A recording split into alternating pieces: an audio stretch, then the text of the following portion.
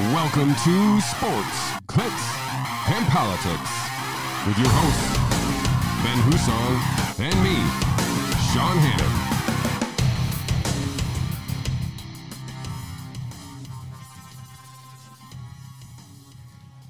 Hannon. Welcome to episode 87, an in-studio edition of Sports, Clicks, and Politics, my favorite kinds of editions of Sports, Clicks, and Politics. For sure. Mr. Husong, thank you for joining us. It's so good to be back. Yeah. Hopefully all things technical go smooth. I mean, I had to reset the studio this morning because I didn't do it when I got back from, I don't know if you guys realized we were doing remote. I was in Florida for a month, so back to reality. I don't want to sing the other lines. There goes gravity. Oh, I know the song. But I returned. I had to shovel to unpack my car. Oh, that's not fun. Yeah. How was Florida? Florida was excellent. I would do it all over again in a second. It was something that we had kind of planned in a bigger picture. My girlfriend had been trying to plan a big 50th birthday party, something for me, which I turned 50 in April. Okay. But she was like, let's go to Ireland. And I'm like, I don't want to go to Ireland in April. So, like, terrible idea. So I was like, and this is, we've been discussing this for a while.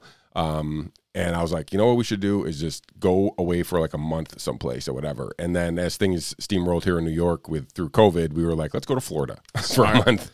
So we went to Florida for a month. We were in South Florida, like 15 minutes inland from Fort Lauderdale.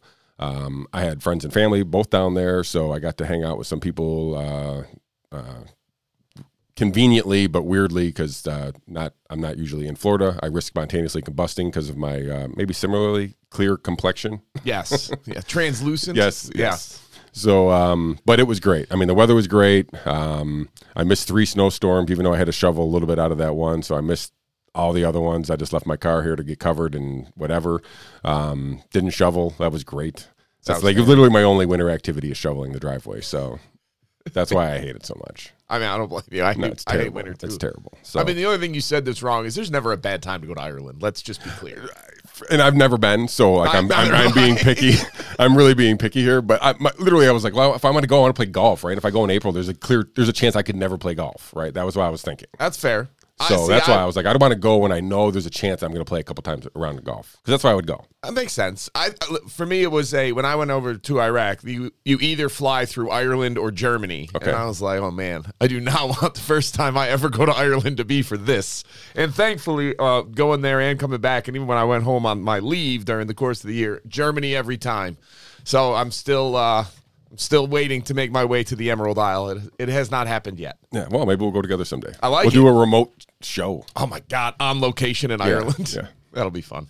Maybe what is it? I know it's not called the British Open, but the Open Championship. Maybe the next time we call it the British Open, but it's called the Open Championship. But anyway, so good to be back, even though the weather's not the same, and I got to see the science change from Florida and New York here. How all of a sudden no masks when I got back. I was like, oh, I mean, mostly no masks. There's still some places. There's weird some pockets. Yeah. And I think on transportation, you still need them, like whatever. So like you got to be on a plane. I haven't been on a plane yet. So that'll keep me. So as you probably have guessed, I drove to Florida. Yeah. So that was, we broke it up to a couple of days. We have family in North Carolina too. So I went down there halfway, coming back either way. So all in all, I would call it an A++. Again, I will try to figure out a way to do it again next February. Smart. Yeah. How about you? I know we did the shows over there, but anything exciting outside of show? I didn't get to really talk to you too much other than news stuff over the month. I mean, any fire pit stories? No development on the fire pit. I finally got the floor replaced in the front room. My daughter is now homeschooling, which I think we talked about on the show. Yeah, I remember that. Yeah. We asked her when they lifted the masks. We said, "Do you want to go back?" She said, "No, I actually really like homeschool." We're like, "Okay, good enough." Yeah. Other than that, I got my rabbit hutch is still not built, quite to the chagrin of my adoring wife. I'm sorry, honey, it's coming along, but it's been too cold. It's out in the garage. It's freezing. It's tough to do that kind of work out in a garage when it's 12 degrees outside. And then obviously every nice day we get, it's like, well, I don't want to do that today. Let's go outside and do something fun. Exactly. So. I don't know, ice cream shop's up and running, humming along, doing good things there. Well, she is. I just show up and screw it up every now and then, so that's my job. Yeah, no, everything's good. I got no complaints. Kids are all good. Coming into spring sports season, which I like. All right.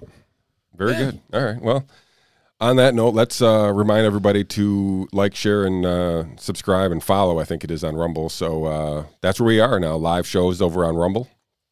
So if you guys listen to the audio version, if you ever want to see what our mugs look like, you can always check us out on Rumble.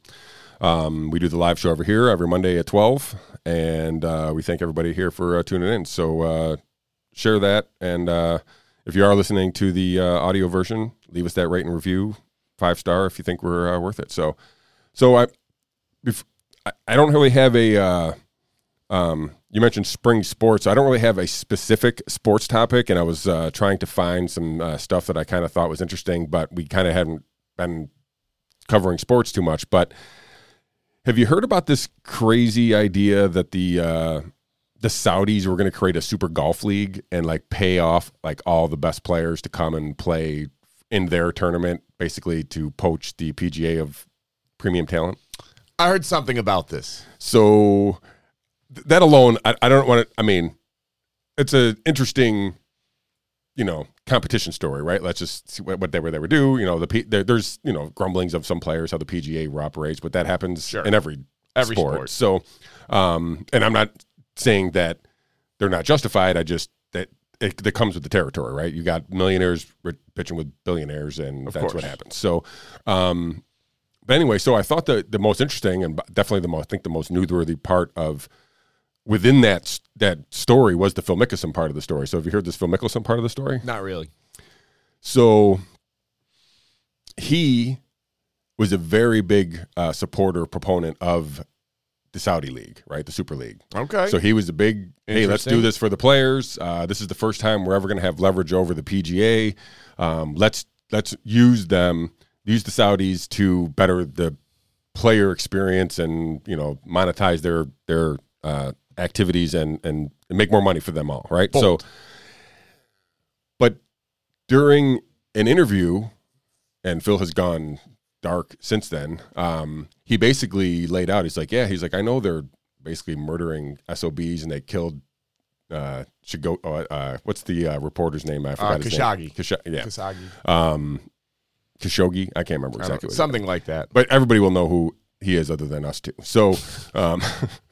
So, but he basically referenced him and basically setting up like, I know these people are terrible people, but this is the lifetime opportunity for players and the PGA or whatever. Now, other players, and I have a story up for Pat Perez. I'm not sure if you know who Pat Perez is. He's kind of been around the PGA for a while, but colorful, very known for his willing to speak on pretty much anything about anything and pretty much a no holds bar kind of guy. So he had some choice words for Phil, basically saying if he was really about this, he went all about wrong. I don't know.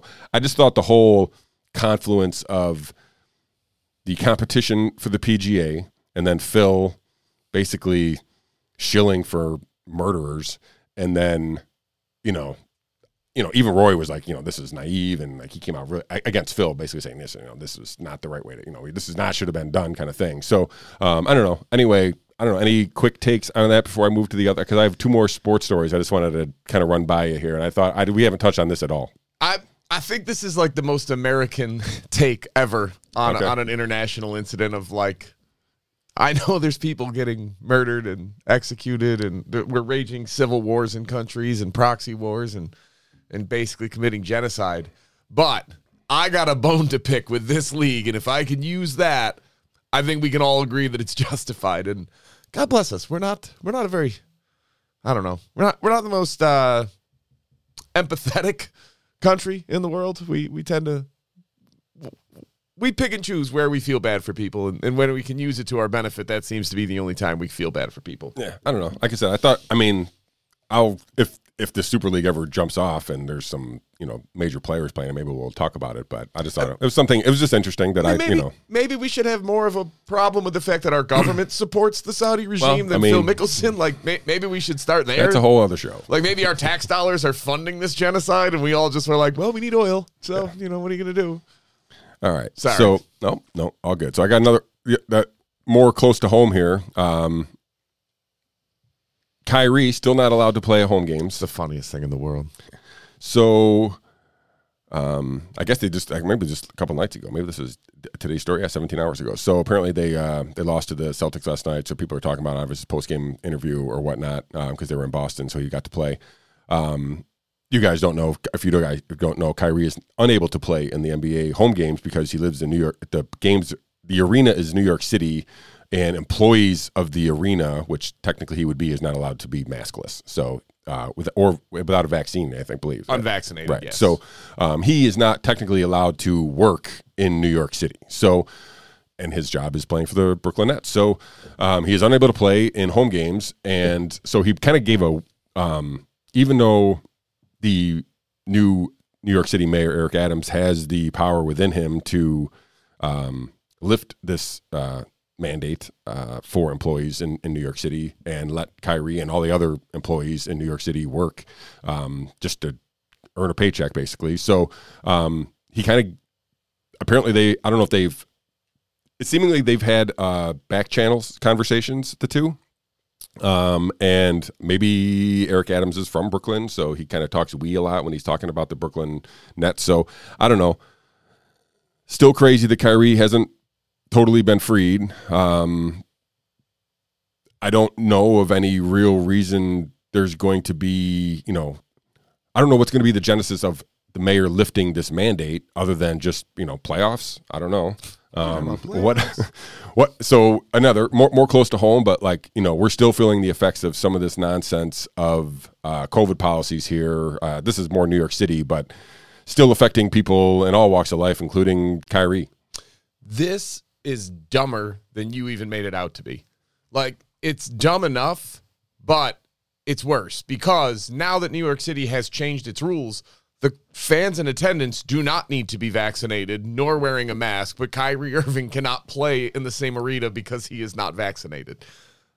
Even if you still believe in the healing power of this vaccine or the preventative power, even though there is no data that will support your claim with any type of certainty or even confidence, even if you get every benefit of every doubt, you can't justify this. This does not make any sense. He can go play with a team outside of New York City. He can go and watch a game because technically he could go as a fan and just go sit in the crowd at the same arena for somebody else, and that would be okay. But he can't play in the arena. If this makes sense to you, you need to rethink how you're viewing everything because your brain is broken. If you think this is just, he's got to be taught a lesson. It's not working. He's winning. You could double down or you could just admit you were wrong. It's amazing to me. It's beyond, it's the fact that he can buy a ticket and go sit in the arena, but he can't play basketball in the arena is unjustifiable. There's no explanation that will suffice. There is no way that you could make this make sense. Yeah. Just stop. Let it go. Yeah, this should be over. So, not over, but not started. The other sports news, we haven't really talked about baseball too much, but there is no baseball to talk about at all, Mr. Husong. Day whatever, I think the lockout started December 1st, 2021, so how many days that is, I don't know, I think they said last time we had a work stoppage since 94. I remember that. They lost the World Series. Don Mattingly year. Could have been the one, I feel like. Yeah. Might have been. Yeah. And the Expos. Sure. That was they were loaded that year. That was Randy Johnson was still on that team. Oh, really? Oh, yeah. I didn't realize that. Oh, yeah. The Expos were legit. They were if you go back at that, someday I'll show you that roster. It's pretty cool. Okay. But anyway, there is no baseball to talk about. Not that we talk about baseball that often anyway. Because there is this lockout. Again, we talked about billionaires and millionaires.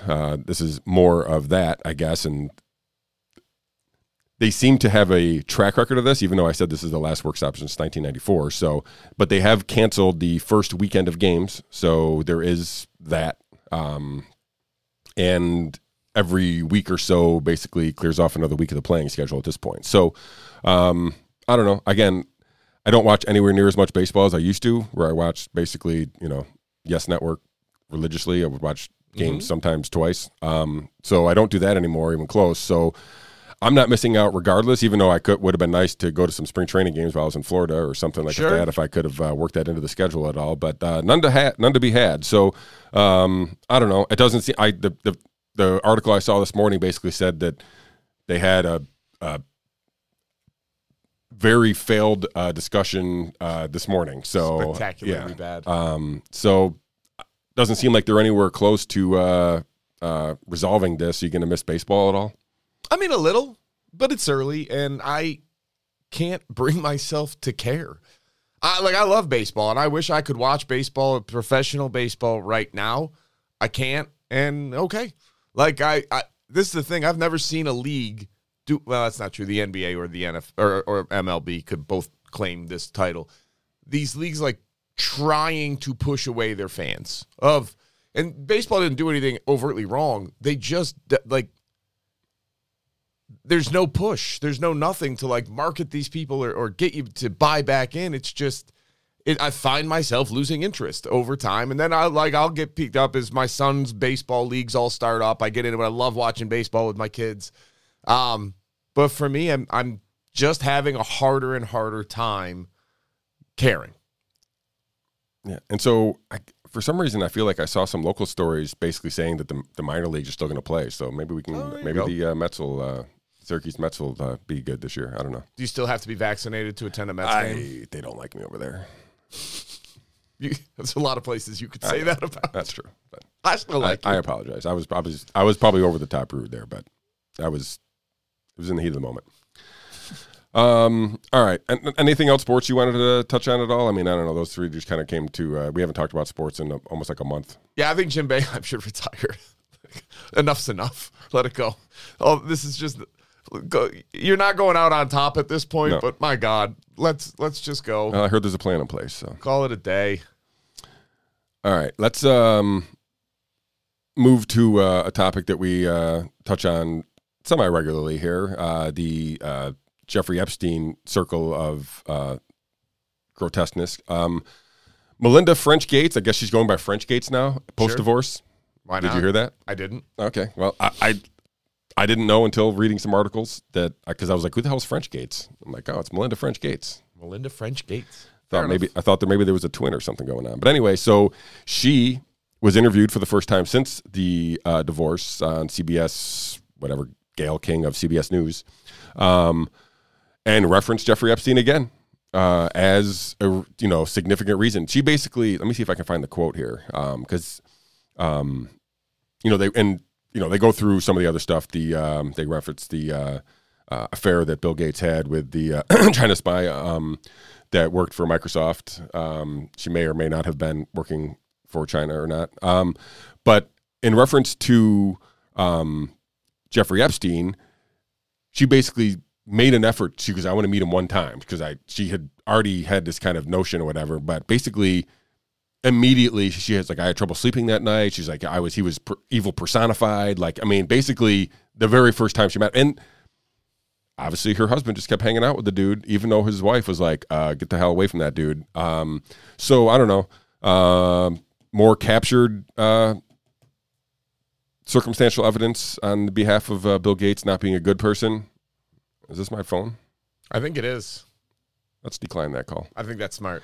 That was a Syracuse Hall of Fame basketball player, by the way. That I just declined. You just hung up on. Sorry, Mike Lee.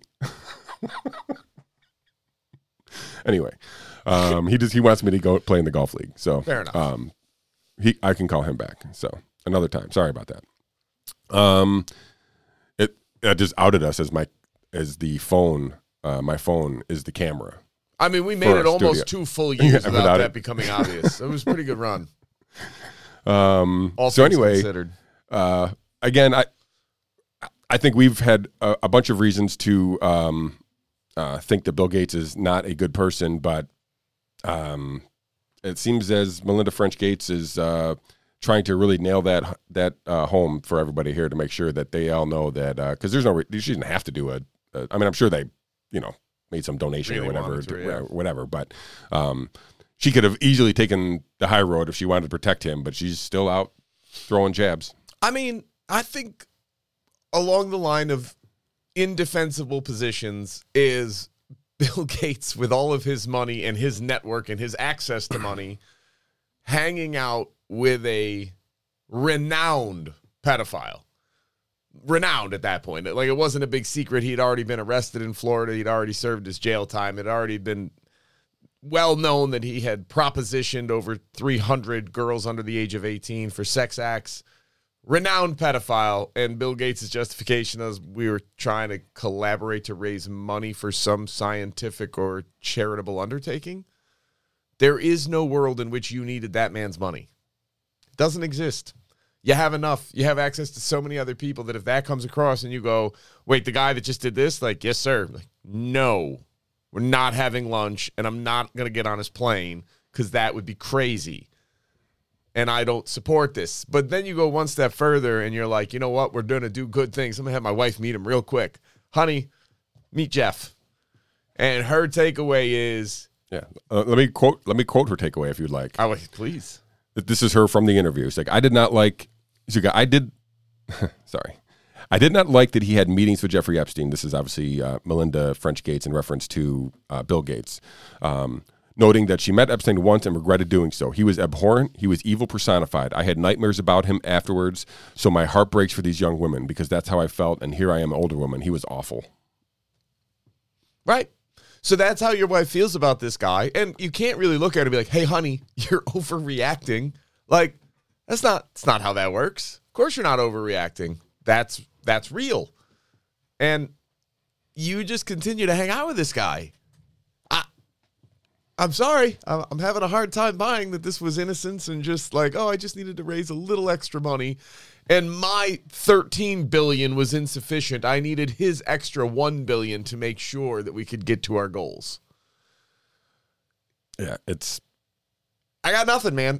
Like, if I tried to hang out with one of my friends, like my wife genuinely didn't like and was like afraid of and everything else. And I was like, look, calm down. We go way back. We grew up together, whatever. That's a little different. But I'd still have a hard time pulling it off. If I had to go back to my wife and say, hey, I know you don't like him. I know that you have nightmares about him. And I know that he's a world-renowned pedophile who's shown absolutely no remorse. So I'm going to go grab lunch with him real quick because we want to collaborate on some things. We need some money. How do you get what in the world did you, like, how? So this is where it's got to be something more nefarious because what else would it be? And the fact that he's dead, so. Well, he's dead. That was horrifyingly creepy. I don't know what happened to Bill Gates. Maybe he was always a piece of human shit, and maybe he just got corrupted over time. But he's out here now claiming if every country had done what New Zealand did, we would have stopped the pandemic. No, we wouldn't have. And you can't do it. Like, this guy he's experimenting on people in Africa with medications. Not personally, obviously, but he's funding it through the Bill and Melinda Gates Foundation. He's not a good person. No. And I don't want to listen to him talk about what we should do or what the world needs anymore. Because I'm pretty sure his answer is he wants to depopulate it. Let's talk about another terrible person. Oh, good. Hunter Biden. Oh, my favorite horrible person. So one of these stories on itself, I probably could have been all right, but we didn't talk about the first one that happened. But I saw the second one that just happened. Maybe you remember Devin Archer. I do. So he was sentenced to a year in prison for his role in a scheme to defraud Native Americans out of like some investment stuff or whatever.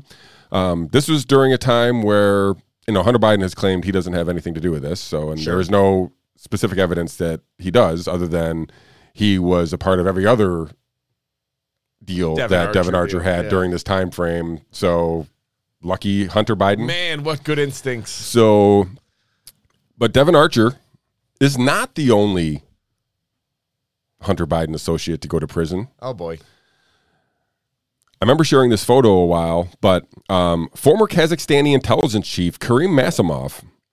Love that guy. Yeah, Hunter described him as a close friend. And there's pictures, and I'll show this picture up here on the screen here, with the big guy, Hunter Biden and Karim Masimov, along with another oligarch from Kazakhstan, this is. Yeah. And he is now in prison for treason. Karim Masimov, that is. Sure. Hunter Biden and the photobombed, I'm sure, Joe Biden with this treasonous Kazakhstani, security intelligence agent. So more Hunter Biden associates, seemingly walking a terrible path of humanness. And here we are. What did so he got arrested for treason? Treason, yeah. Against Kazakhstan. Let me see if I can find it here exactly. Yeah. Oh, he was the prime minister from 2014 to 2016. So wow. I was the intelligence officer when he was arrested, but he was the prime minister apparently in a previous life here. So that was the time when he was having the dealings with Hunter Biden. So, but this goes back to the Rosemont Seneca, investment firm or venture capital, whatever they called themselves. They're basically, this is one where John Kerry's kid was also involved with that, right? So it's weird how all these fucking politicians' kids get these sweet gigs. So Hunter Biden served. Remember, he got $85,000 a month. He ended up serving long. He got $4 million for Burisma. From Burisma, yeah. Wow, that's a for nothing. Hey, Burisma, if you're still hiring, I got some board experience. Just saying, 3.9 million. He was on the board until 2019. I don't have the connections that Hunter Biden had, but I also won't be a public embarrassment to your company. Yeah. Just saying. You could pay me 1/10 of what you were paying him. And then we wonder why the world is going up in flames, literally. So, I don't know. I just figured I would bring those 2 points to our audience's attention, that Hunter Biden's doesn't really deal with the most upstanding people in the world. I can't figure out how Hunter Biden's not in prison. I can't. Like, I don't. It's not true. I can. I know exactly. Yeah, I was going to say, I could play a scenario off for you. Right. But my God, like this. Come on, guys. Yeah. I mean, he should just take one for the team at this point. Do you remember this? I was thinking about this the other day. We talked about this a year or two ago. We were really into the Hunter Biden stuff, and he got dishonorably discharged from the Navy after his father got like a special waiver to get him into the Navy. And he went on some cocaine-fueled sex romp with a bunch of hookers over the weekend. And then he came back and failed a drug test. And he didn't get dishonorably discharged. He got other than honorable or something, like an administrative one of like, oh my God, this dude just doesn't stop. I can't fathom his lifestyle. I don't know how he's alive, and I don't know how he's not in prison. Well, I'm not sure how he's not the Department of Energy. So, Chair, because we need somebody to kind of help with these gas prices here, if that could be arranged. Do we think we should tap into Hunter Biden's expertise and to help with the gas prices? I mean, obviously, yes. Because record high gas prices. Yeah, it's only going to go up. Oh, no, they're going to solve it by dealing with Iran and Venezuela. Brilliant. God forbid that we, drill our own or maybe turn on a pipeline that we already have set up. I saw in New York gas is up 34 cents this week. I know. I paid $4 a gallon at Costco yesterday. So I have never been to Costco gas, so I don't have a reference there, but I'm guessing it's low because I used to do BJ's gas. Yes. So similarly, I would bet that. So I'm glad I didn't have to travel back from Florida at these gas prices. Holy moly, because I drove, as a reminder. So I'll read from gasbuddy.com. They kind of just track gas prices. I forgot this place even existed since we haven't had to deal with this for a while here. But the nation's average gas price has risen a staggering 46.5 cents from a week ago and stands at $4.06 per gallon today. And this is dated March 7th, so today. 50 cents almost in a week. It's crazy. This is the wrong time to get a pickup truck. I don't think it's going to stop. I don't see any, I don't know how they stop this in the short term. If they're not going to start drilling oil, I just don't understand what they're going to do. Right, and that's what I say. So, some of this is fears that Biden, the U.S. military, whatever, NATO, is going to limit, somehow sanction Russian oil distribution, right? So there's fear that there's going to be some kind of stalling of or stopping of these Russian oil coming into the market, and therefore driving the prices up even higher. So that hasn't even happened yet. This last most recent surge, I believe, is at least being blamed on that. I don't know. Who knows? There's so many factors at this point. Right. But I'm not dismissing that as a factor for sure. I mean, if you're going to, that's like 30% of their economy, and if you're going to shut off that large a portion of fuel, gas prices are going to go up. Right. So I will note, and I'll turn it over and I'll let you go on this for a little bit here, but they never seem to go down as fast as they go up. You never notice? Yes, I know I'm not alone in that, but crazy. No. So, yeah, $4.06 a gallon. That's a national average. Yeah, that's expensive. I do not like paying $80 to fill up a gas tank. It is not fun. And listen, I see people all over the place like, you know what? The Ukrainians are fighting for their lives. If you've got to pay a little more at the pump, shut up and deal with it. Okay. I mean, I think that's a childlike level of discernment that you're viewing the world through, but okay, fine. My problem is not that. I get it. I got to pay more at the gas pump. My problem is that it affects everything. You think inflation's bad now? Let gas go to $6 a gallon and see what inflation looks like then. And guess what that does? Harms the smallest businesses the most. Harms the individuals and the poorest amongst us by far the most. The Walton kids aren't going to suffer if inflation goes up by 12%. No. Sorry. So it's never as simple as, I got to pay a few. No problem. I'll bike to work and I'll just skip a few days. Shut up. You are so grossly missing the larger picture of what is at stake. It's laughable. And instead, and this is my central complaint right now, is we have the Keystone XL pipeline that could be turned on within a month, that we could be doing something to prepare for this. The other thing we could be doing is we could lift the moratorium on drilling new oil for a set period of time, 5 years, whatever it is, so that the oil companies, it's worth that. It's a profit incentive for them. They know they're not just going to get shut down in 3 months. They get a 5-year window to drill. Okay, now we are now energy independent, and we don't have to keep buying Russian oil, because right now we're still buying 600,000 barrels of Russian oil a day is the latest number that I saw. That might have changed in the last 2 or 3 days, but that was what it is. So if we don't stop doing that, we are funding Russia's invasion of Ukraine, just so we're all on the same page here. I don't think that's what we want to do, right? No. Okay, just checking. Or we don't want to be perceived that way anyway. Well, no, nothing makes sense about this whole situation. You want to dive into like all Ukraine, Russia right now? Or, I have that lined up next. Yeah. Okay, that's next. Yeah. I don't have much else to say about gas other than this will be a smooth transition, actually. Well, so yeah, I mean, I'll just wrap it up with this, basically saying that they're predicting. I think let me read here. The average price of gasoline will likely set a new all-time record in the next 12 hours. So basically, there's by the end of today, the previous record is $4.103 per gallon, which is. The recent is a national average is up 61.1 cents from a month ago and $1.29 from a year ago. Just crazy. 61 cents in a month. That's like 50% increase in the cost of gas in a year. That's wholly unsustainable. Yeah. And like I said, it affects almost everything. Right. And it does affect everything. Like, you guys, do you realize how much stuff gets transported via truck and tractor trailer? Oh, and that we got that to deal with, but let's focus over on Ukraine, Russia right now. Russia supplies the oil and natural gas for like 40% of Europe's overall demand.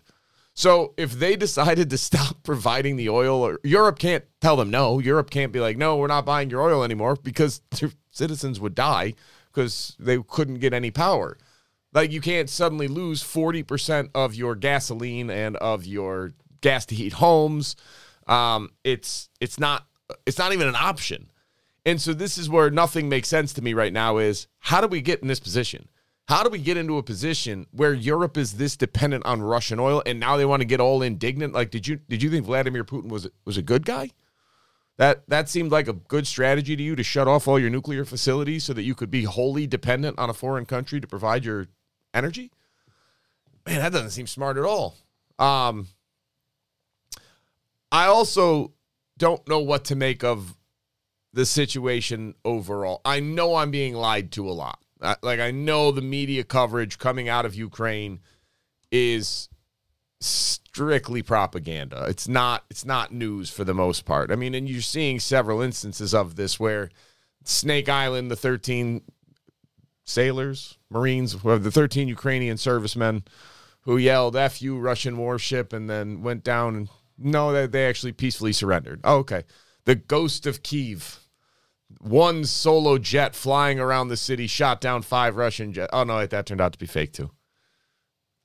So much of it is just, and the Russians did this, and then you turn like, oh, no, they did. They're shelling a nuclear facility. I mean, technically that one was true, but they were shelling the buildings on the outside that were administrative buildings. They weren't, the closest shell to the actual anywhere dangerous was 300 yards away. Please don't misunderstand any of this as a defense of Russia. It's not that. Russia's horrible. Vladimir Putin is horrible. I don't know that Ukraine's better. I don't know that Zelensky is better. I just don't know. And this is the problem. I don't feel like I have any good way of getting reliable information on what's going on the ground. So a quick background, and just bear with me because I am very much still sorting out how I feel about this and what I think about this. I don't have a good answer for you yet, other than I don't want anybody to go to war. I don't want anybody to do any of these bad things, and I don't want innocent civilians to die. So in 1994, Ukraine gave up all of their nuclear weapons in exchange for U.S. security and some other trade-offs. I don't know. But they gave up their nukes and all their nuclear materials and facilities to build nuclear weapons. That, I guess, in hindsight, might not have been their best plan. So now here we are, and NATO, I try to always say, like, from Russia's standpoint, are they just going in and taking over the country? Like, they just want the Ukraine country for what reason? And I think there are some reasons why they would want it under their control, but the idea that it's just, well, because Vladimir Putin is bad. Like, guys, you got to have more than that. It can't be that simple. Like, this isn't a storybook, written for children. I think if you look at it from Russia's standpoint, NATO is expanded, and Russia wants no part of NATO getting close to their border. You could say NATO is a strictly defensive body, and I'll agree on paper, but I also couldn't really fault the Russians for maybe having their doubts. If you look at some of our foreign policies over the last 30 years, they all haven't been benevolent, to say the least. We all like to still think we're the good guys. I'm not sure. I don't know anymore. So this is where, in my opinion, things got interesting, because if NATO moves all the way into Ukraine, all right, and that becomes basically, it is an us versus them scenario, especially in Vladimir Putin's head, then Russia becomes basically indefensible from a ground attack by NATO. The Ukraine is a buffer zone that they very much need so that they can control and make sure that they're not completely vulnerable to an attack. Would that ever happen? I don't know. Never say never, but I hope not. The other thing is, if you believe that the world is trending away from international world order and more to every country on their own, Russia really needs the Ukraine, because the Ukraine's incredibly fertile ground that grows most of the food that fed the former Soviet Union, and that's what they want. Okay. Also, I do think Russia, and Vladimir Putin in particular, does have a desire to reassemble, not necessarily the Soviet Union, but the land as it was under Peter the Great. He wants Russia to expand and be a predominant, if not the dominant, one of the dominant powers on of the world. And it's not right now. We get treated as such, but that's only because they have nuclear weapons. We treat them as such. So this is where all of these different factors play in, and there's never one answer for anything. There's always multiple reasons why something happens. And then it got a little interesting, and I don't know if you knew this either, but I just learned this within the last week. In 2012, guess what they discovered right off the coast of Ukraine? I think in the Black Sea, where Crimea is. Oil? Natural gas. Natural gas. One of the largest pockets of natural gas they've ever found. And, that was in 2012. And for those of you that don't know, Nord Stream 1 runs right through Ukraine, and that's where they deliver all the oil from, but they have to pay the Ukrainian government for the privilege. If Ukraine suddenly had one of the largest supplies of natural gas ever in the world, well, that would make Russia a little bit less necessary. Russia doesn't want that. All right, so then, this is where it gets more fun. 2014. There's a coup. The Ukrainian government that was nothing more than let's use the polite terms, the pro-Russian leader, the kleptocracy that was in place, is ousted through a homegrown grassroots revolution. It's coincidence that the CIA director for the United States happened to be in Ukraine during that time and immediately afterwards as the new government was being formed. Total coincidence. We would never get involved in regime change. Right? Wrong. Okay, maybe we've done that a few times around the world.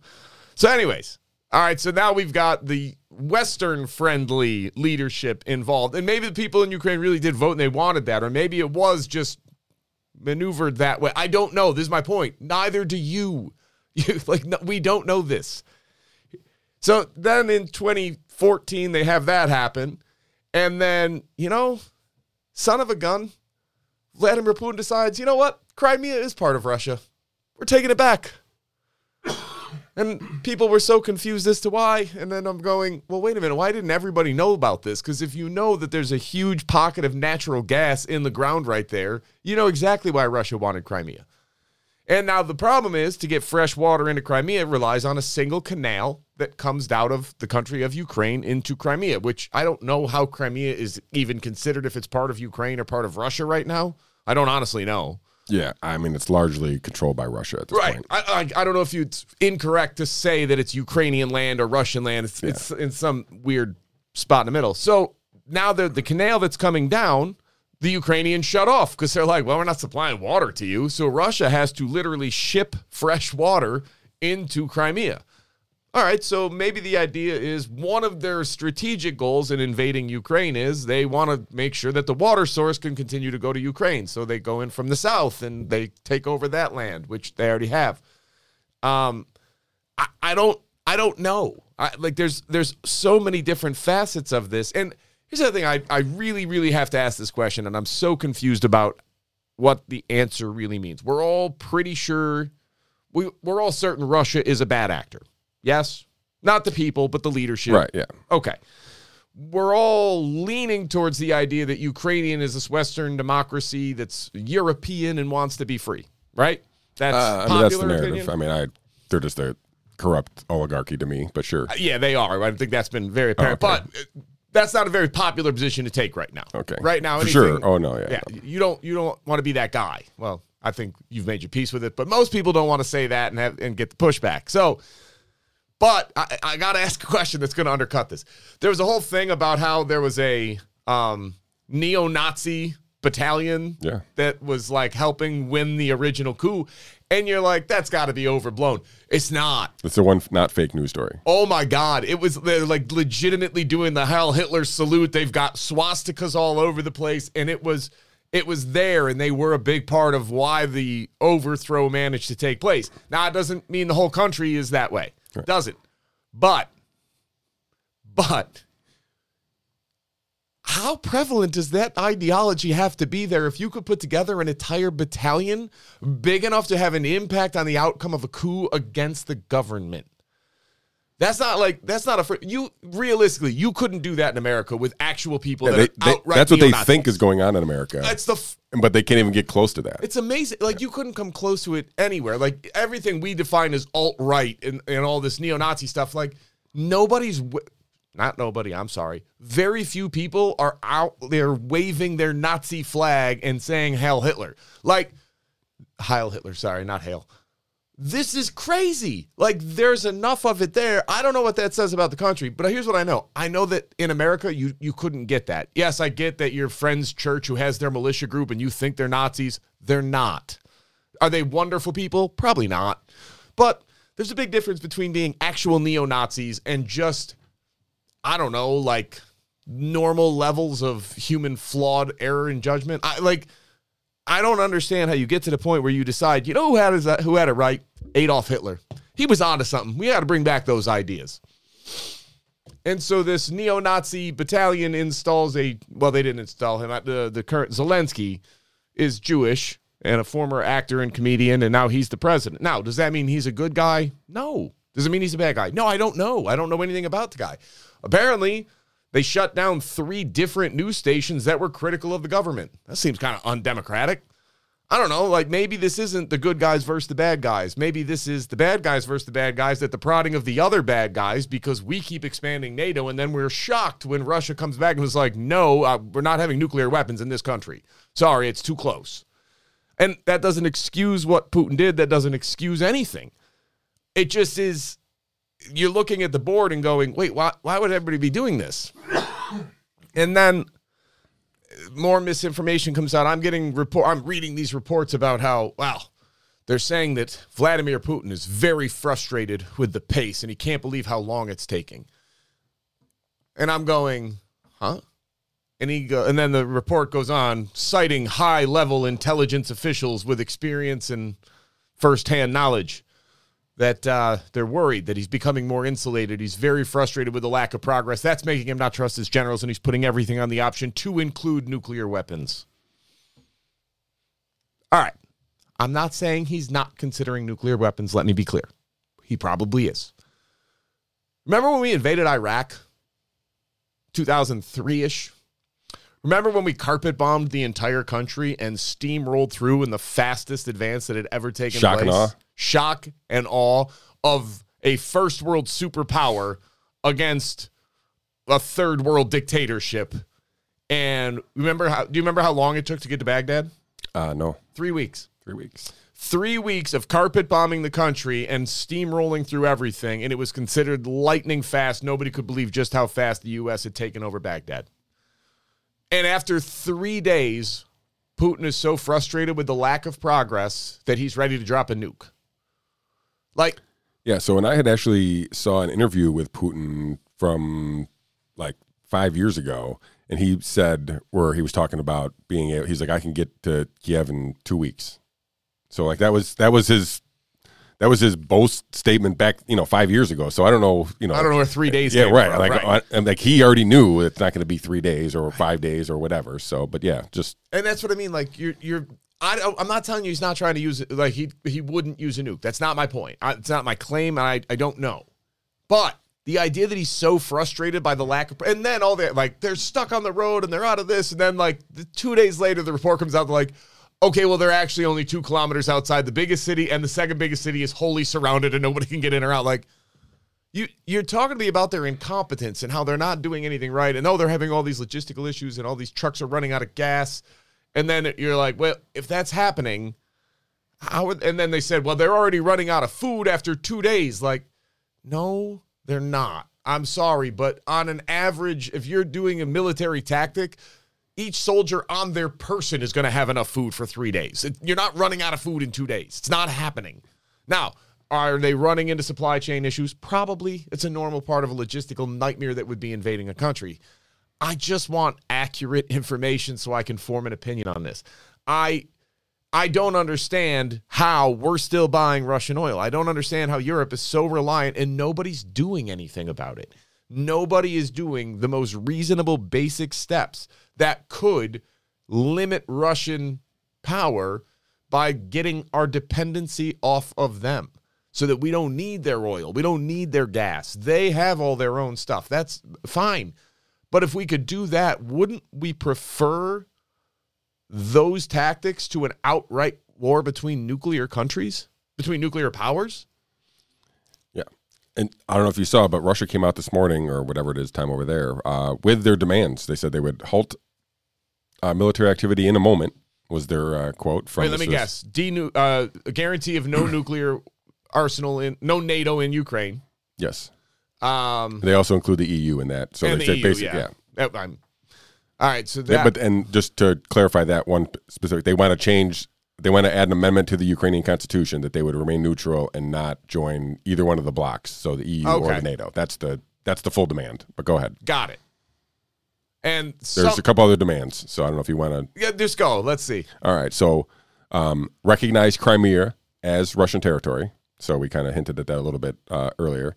And to recognize the independence of the separatist regions of Donetsk and Lugansk on the eastern part of Ukraine. So, and there is one other here that said to halt its military activity.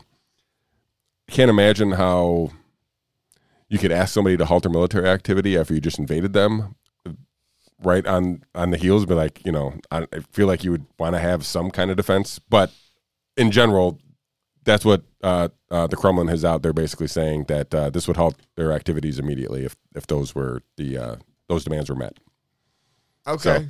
So, listen, I mean, who knows? Whatever. I don't know what's right and what's wrong here. And the problem is neither does anybody else. Like, unless you have spent years studying Russian culture and Ukrainian civilization, the idea that you feel so qualified to just speak brazenly about what should happen should at least give you pause.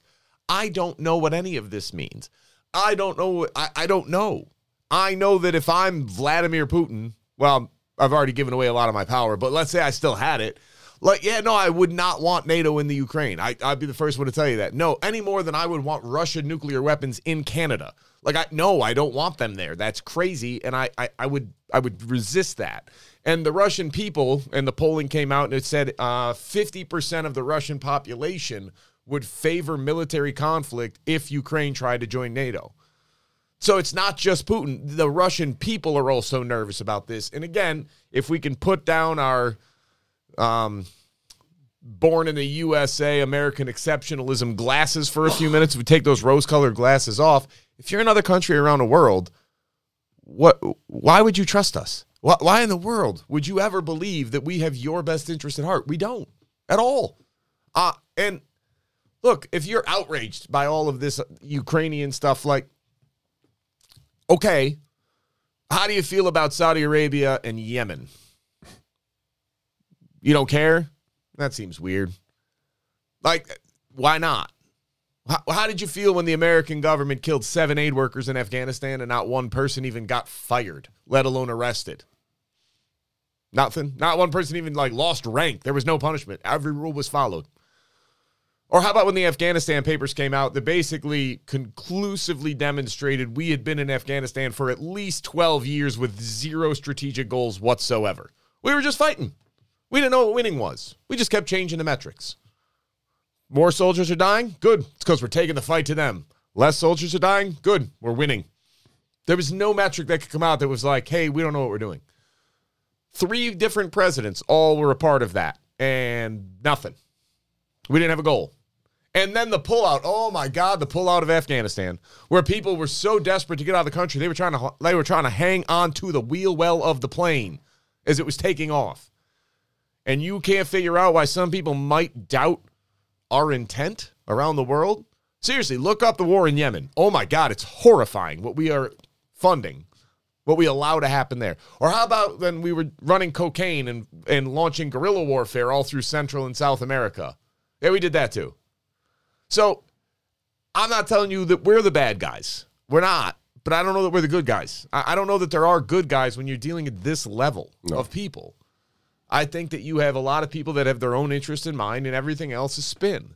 So this is where I don't know what to say, because that we watch this happen all over the world and we don't do a thing. But somehow when it's Ukraine, now we're supposed to be outraged about it. And that means, all right, well, somebody's trying to get this reaction out of me, and now I want to know why.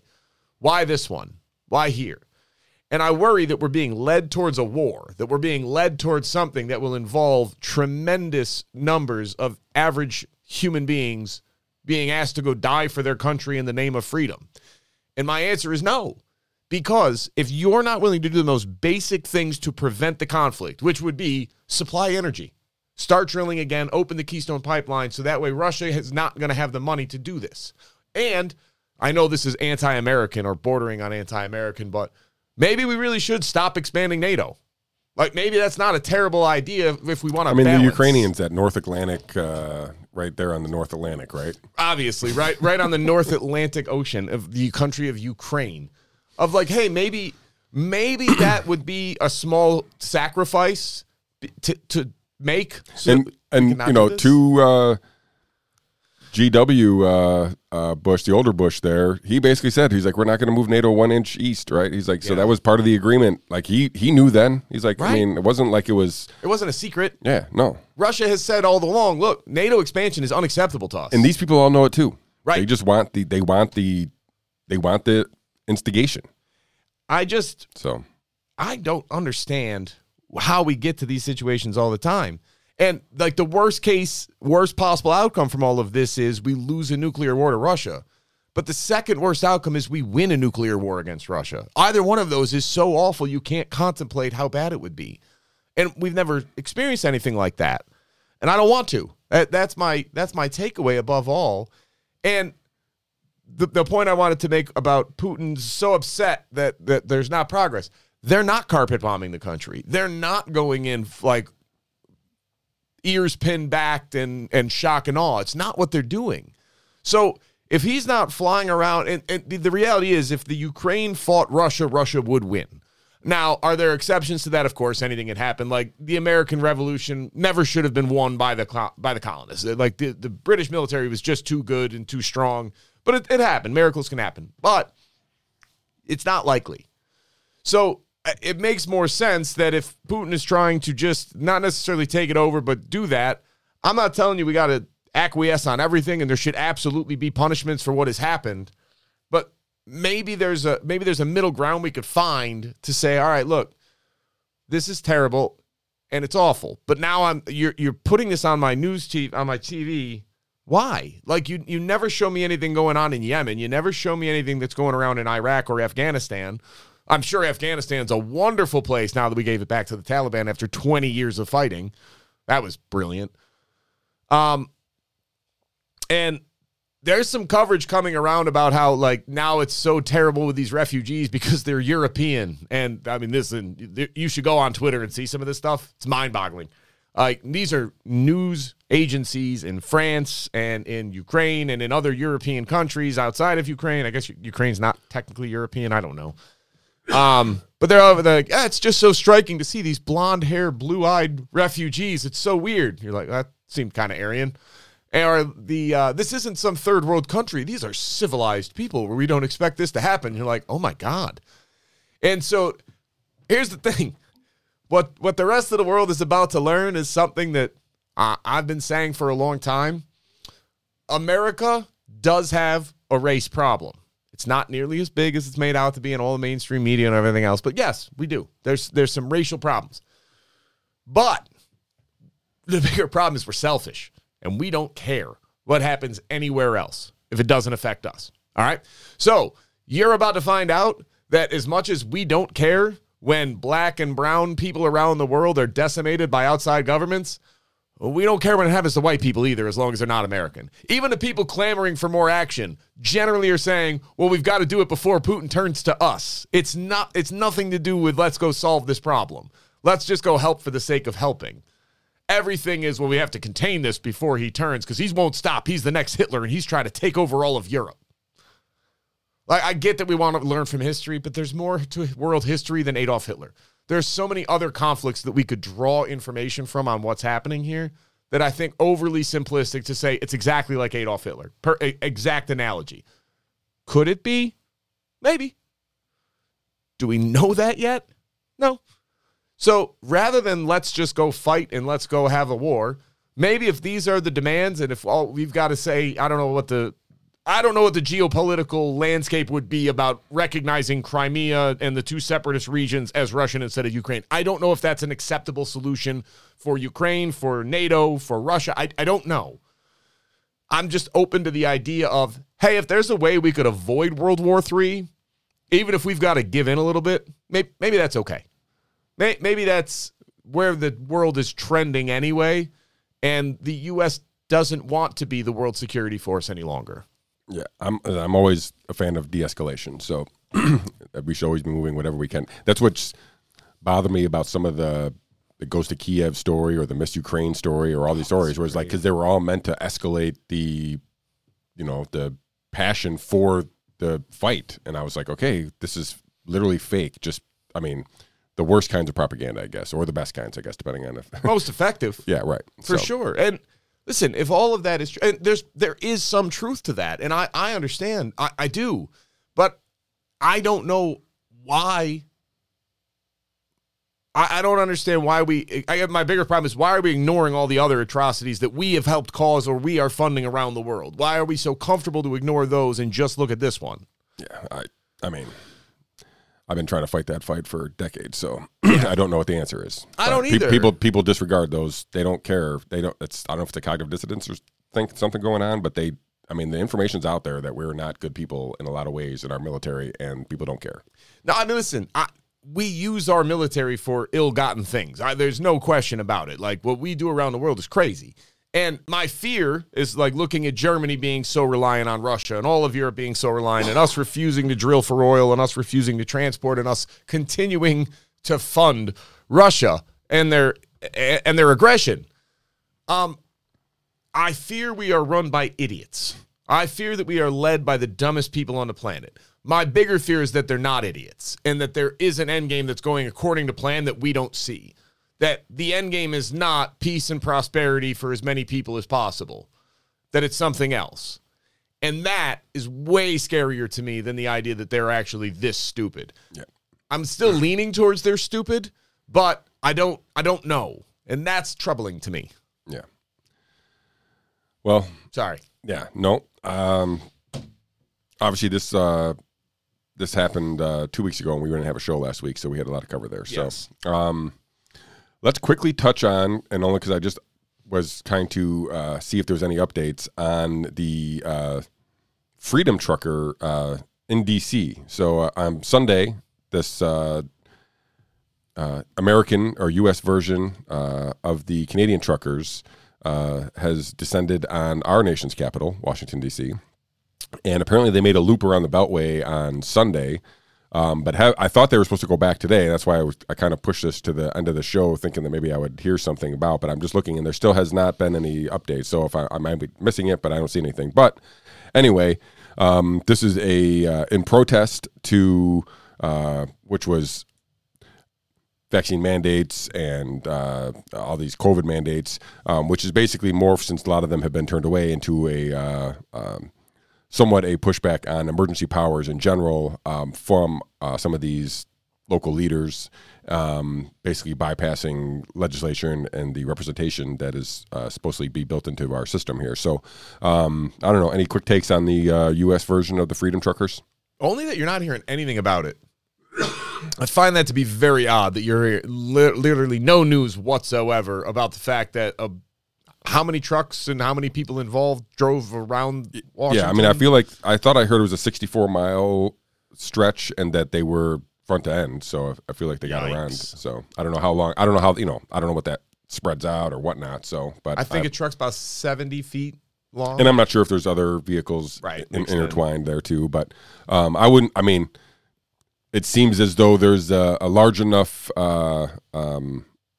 group to be noticed, or at least recognized anyway. So, and that, you're right. It's not, I'm reading the New York Post, and they seem to cover, they covered the previous Freedom Trucker, and they've been covering this one too. And there's some pictures of it there on the Beltway there. But I had thought that there was going to be a repeat of the circling of the Beltway sometime today. So, but I haven't seen any updates. So maybe I'm missing them, or maybe they haven't decided what to do yet here. Or maybe they're waiting until after lunch. Maybe. I don't know. But I think that here's my fear. There's going to be escalation with this, it seems. More than likely, the media seems determined to ignore it, and that might be an effective strategy, actually, of that they might not gain the support because nobody is paying attention. But that's a lot of trucks that are not involved in shipping at this point. That's a lot of people that our entire infrastructure relies upon that are not doing that. And diesel has also been going up. Diesel's also been going up. So it's I think this has the potential to cause more issues with supply chains. And that has on top of it, if gas and oil continue to go up and they hit what are we at, $130 a barrel for oil right now? I think I saw it. If it goes up to 200, that is going to cause a huge inflationary pressure, along with supply chain issues causing a huge inflationary pressure. Ridiculous amount of printed currency will cause a massive inflationary pressure. And inflation is something that affects the average working people and the poor people disproportionately to anything else.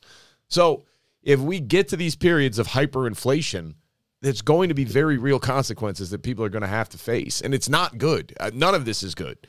And I don't, maybe I'm overreacting. I'm open to that prospect. And I guess I can't be overreacting because I'm not predicting any conclusion. I'm just saying, hey, if you have that and this over here, all those together, you're like, I think I used this analogy once before long ago, so forgive me for repeating myself, but I feel like it's, you set your house surrounded by straw, and then you pour gasoline on it, and then you put little sticks all around it, and then somebody's like, hey, what are you doing? Like, relax. I don't even have a match, okay? Nothing bad's going to happen. Like, yeah, but you're setting it up so that, like, if something did go wrong, it would be as bad as possible.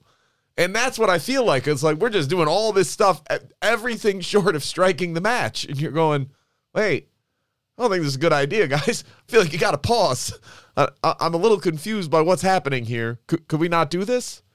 And then you get called an alarmist and a conspiracy theorist. Like, no, I'm not telling you any particular thing is going to happen. They're just all bad policies. Yeah. And stop doing bad policies. Yeah. So we'll pay attention to this. We'll touch base on this next show and see what transpires from the U.S. version here. So, all right, let's wrap up the show with one more some COVID talk. Since, hooray! We lead the league in COVID talk. We do lead the league. And I'll remind everybody, if you haven't already, to like and share this video with all your friends and family. Helps us out. Give us some rumbles.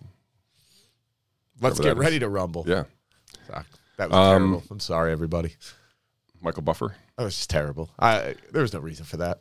So I sent you a video that I don't have the link for here. Do you have COVID right now? I think maybe. What's going on, man? I don't know. I've been having to clear my throat here in a little bit, so a little tickle. But so I sent you this video from Dr. Mobeen. He has kind of covered COVID along the way, and from all things, from the virus to the vaccine and whatnot. But he goes over a new Swedish study, and I think he came out February 27th or 28th here just recently, so within the last week or so, 2 weeks. And it suggests that the vaccine is capable of becoming DNA, which speaking of conspiracy theories, which the CDC claimed would not happen. So I'm going to try to break down or understand this the best I understand and tell you guys what I feel like Mr. Mobeen and some other people are starting to talk about here. So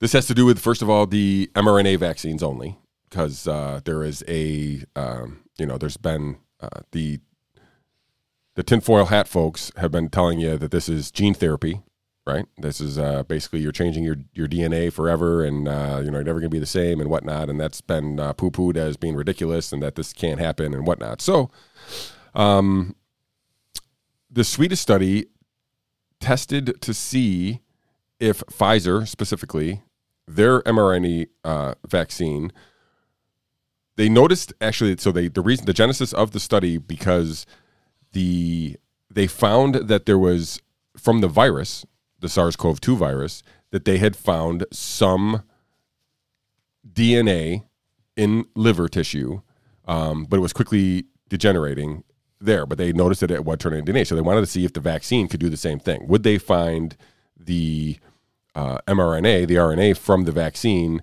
in the nucleus of the DNA, which in this study they did. So, and not only do they find the DNA, the mechanism that it releases also basically fuels more manufacturing of the DNA. So it releases this other protein called line 1. I don't know, it's a longer term, but everybody just referred to it as line 1, which its job is to convert RNA to DNA. And so this it's basically setting up a feedback loop where it's the DNA's, the RNA is being converted to DNA, and in the process, it's creating more of the protein needed to convert more of the RNA to the DNA. So it's basically fueling the process with a catalyst of this other protein, driving the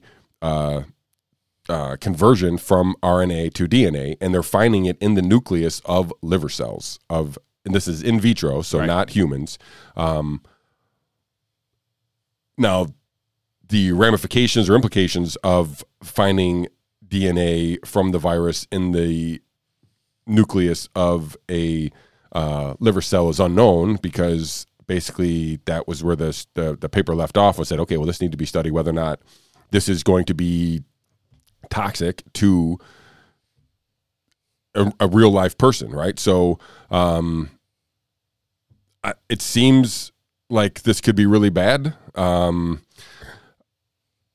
Again, obviously this is just one study, but it's a published study, a peer-reviewed study, for whatever I take that worth. And it leaves more questions than answers probably, but it looks as though that these vaccines can actually potentially convert into DNA.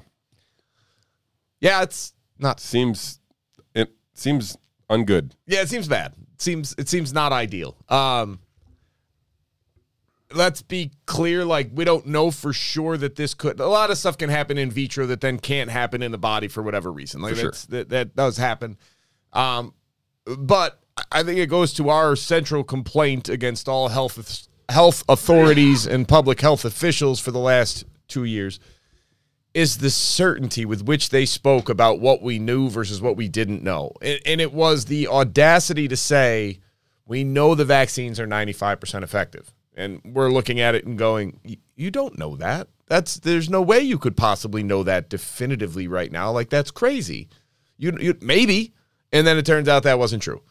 Or that, we'll just develop new variations of mRNA for every new variant, and then we'll do that. Like, again, maybe, but you don't know that yet. You don't know if that'll work. And then when they come out instead and say, well, there is absolutely no evidence to support the use of ivermectin or whatever else, other early treatments. Well, no, that's not true either. There's some evidence that it doesn't work, but there is some evidence for it. It's probably not conclusive, but you're not looking. And this is the same thing. If they came out and you're like, and somebody made this claim early on, like this was tinfoil hat stuff early on when they came out with these vaccines, saying, this is going to be able to alter DNA. This is gene therapy. This is what it's going to do, and it's entirely possible this could happen. And instead of saying we don't know, or hey, maybe, but it's very unlikely that it would that it would go that way. We just don't know because it's new and we're not sure. They didn't do that. They came out and were like, "You idiot. My God, just go put your MAGA hat on, live in your trailer park, and go contact aliens. Shut up." And now it's not even definitively that it's going to happen, but it seems now that maybe it's possible. And I guess my complaint to all these people in these positions of power and authority: stop speaking with such certainty about things we just don't know and don't understand. It's why you're losing trust so quickly.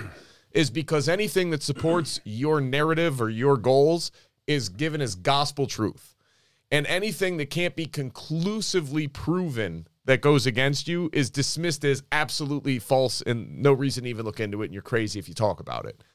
It's not your job as a public health official. It's not it. Like, did you see the video of Dr. Walensky talking about the confidence in the vaccine?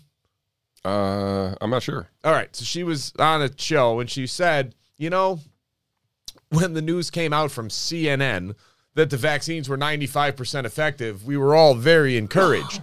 And we might have been a little too optimistic, and we didn't think about that it might wane or that new variants would come out and change. So I think we maybe focused a little too much on the positives and ignored too many of the negatives because we wanted the ticket out and we thought vaccines were the ticket out, even though they're not 95% effective. And the idea that they are very effective against severe disease and death, what's the number? Don't say 95. It's not. It's not 95. We just keep saying that. We don't know. We have no idea how effective they are against severe disease and death because the trials were shit. They were set up that only one outcome could have possibly been reached. And these are very smart people that just went along with this and staked their entire reputation on it. And they were wrong. And they deserve to be humiliated for being this wrong and being this certain. Not silenced, not shot. Well, listen, if it turns out that this thing is gene therapy and editing people's DNA and like a lot of people die, then we could talk firing squad. But unless that happens, no. They should be fired, not because I disagree with their stance, but because their incompetence alone should result in them being fired. I don't know. This is scary. Like, this is crazy. And you got to assume, again, I don't want to say that. Maybe you don't have to assume. My fear would be, okay, if this is possible, what happens if you just keep giving people boosters every 6 months of the same exact thing, and they keep getting this spike protein that we're not ready to handle, that we don't fully grasp yet? And we just keep jamming it into people over and over, and we keep jamming it into kids once a year. Like, what are we doing? Why is there nobody saying, hey, pause? Hey, well, a lot of people are saying that. Why is nobody in our government, why is nobody in the CDC or FDA saying, hey, you know what, we really should pause, like, and let's figure out what the hell we're doing? Yeah, and some of these are a combination of from the Dr. Mobeen video and the study itself, but they basically present some concerns going forward. Because now the liver cells also express the spike protein, which in the liver cells, which could make them targets for the immune system, right? So if the liver cells have the spike protein on them, the immune system will target them as basically creating an autoimmune response. Oh boy. They don't know how long the DNA degrades, which I guess it all degrades at some level. So I mean, it could be a temporary thing, whatever. They're also talking about, and we touched on some of this, previously, and other concerns about the lipid nanoparticles.